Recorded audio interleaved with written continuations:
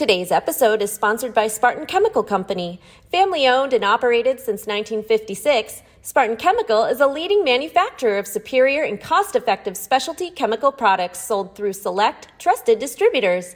At Spartan Chemical, we make clean simple. For more information, please visit spartanchemical.com.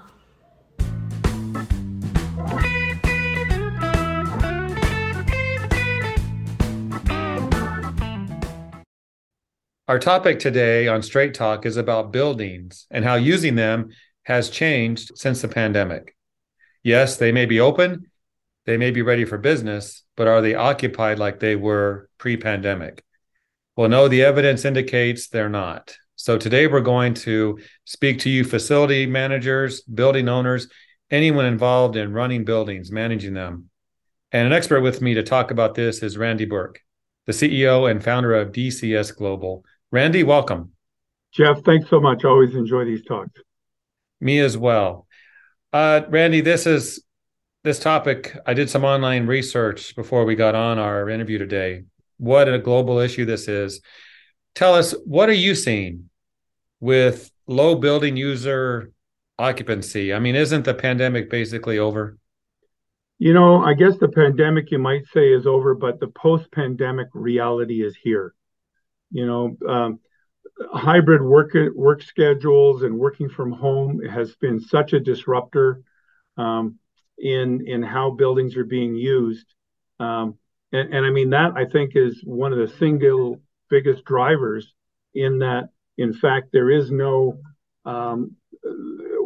real system about how to work from home and at the office back and forth. So, you know, buildings essentially are underused right now. You know, recent data that I've gotten from some BOMA chapters are, you know, offices on average are about 50% occupied compared to the pre-pandemic period. Now, that doesn't include vacancy, which is fine. It's not leased space. We're talking actual, you know, bums in the seats are not there, about half. So it's a big deal.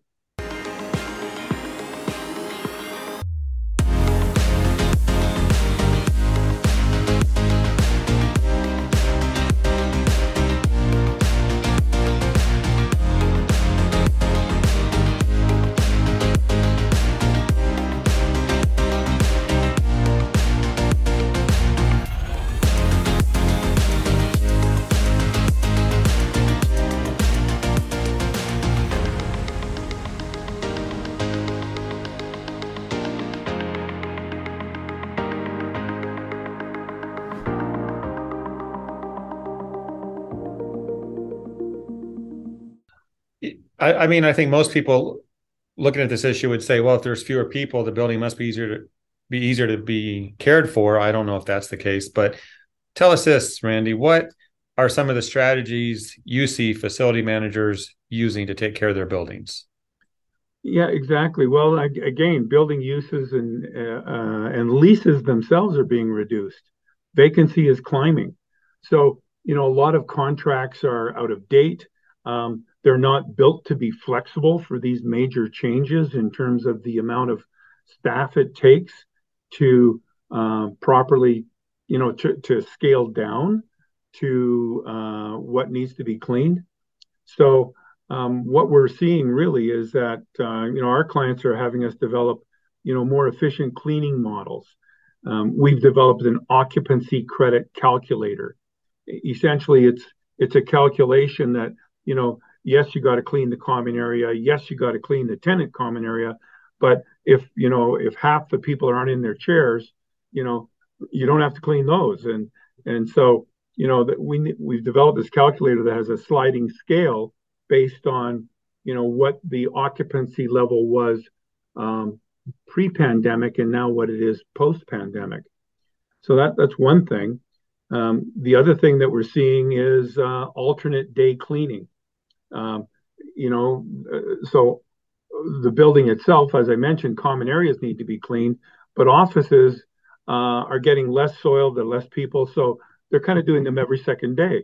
So that's one. Another thing they're doing. There's a resurgence in daytime cleaning, daylight cleaning. There's this day staff that are there, which again are somewhat underutilized because of the population is so down. So they can do some of the office space and such. And this brings us back to the benefits of daytime cleaning. So I think that's really what we're seeing. Also, which is interesting, is as leases shrink, property facility managers are putting retail stores, schools, all sorts of different facilities in what used to be purely office buildings. Okay, good information.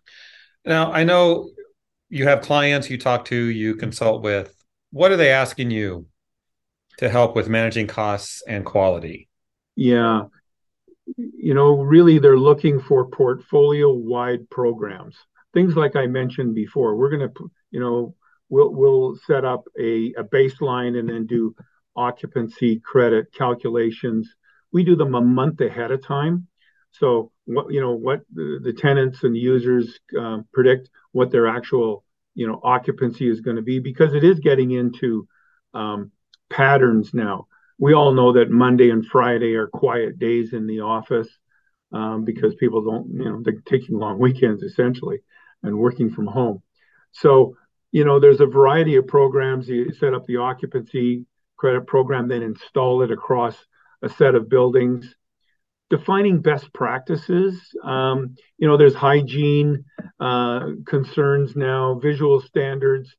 A lot of buildings are being over cleaned because they've got way too many staff for the amount of people that are in there. So, what are some best practices in actually doing inspections and understanding what clean is when there's maybe 5 people on an environment, on an office floor.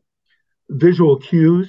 Sometimes there's these little tent cards. The desk has been used. It has not been used. The tenant will switch it, so the cleaner can whiz right down the corridor and say yes, yes, yes, no, I have to clean that one. And the other thing, of course, is the driver of ESG, environmental, social responsibility, and governance. Those key elements are critical. And so, building into any cleaning program, you've got to be able to be not just green cleaning, but, are you able to pay your people well? Is there oversight on what you're doing, either internally or externally? So those are some of the things, the items that we're really being asked to bring forward. You mentioned Friday and Mondays being lower usage days. Well, my Mondays are crazy. I wish I could say the same, but Friday globally is probably a better day for most people. Yeah, exactly. Our last point, Randy, let's talk about this, especially contractors. Yeah.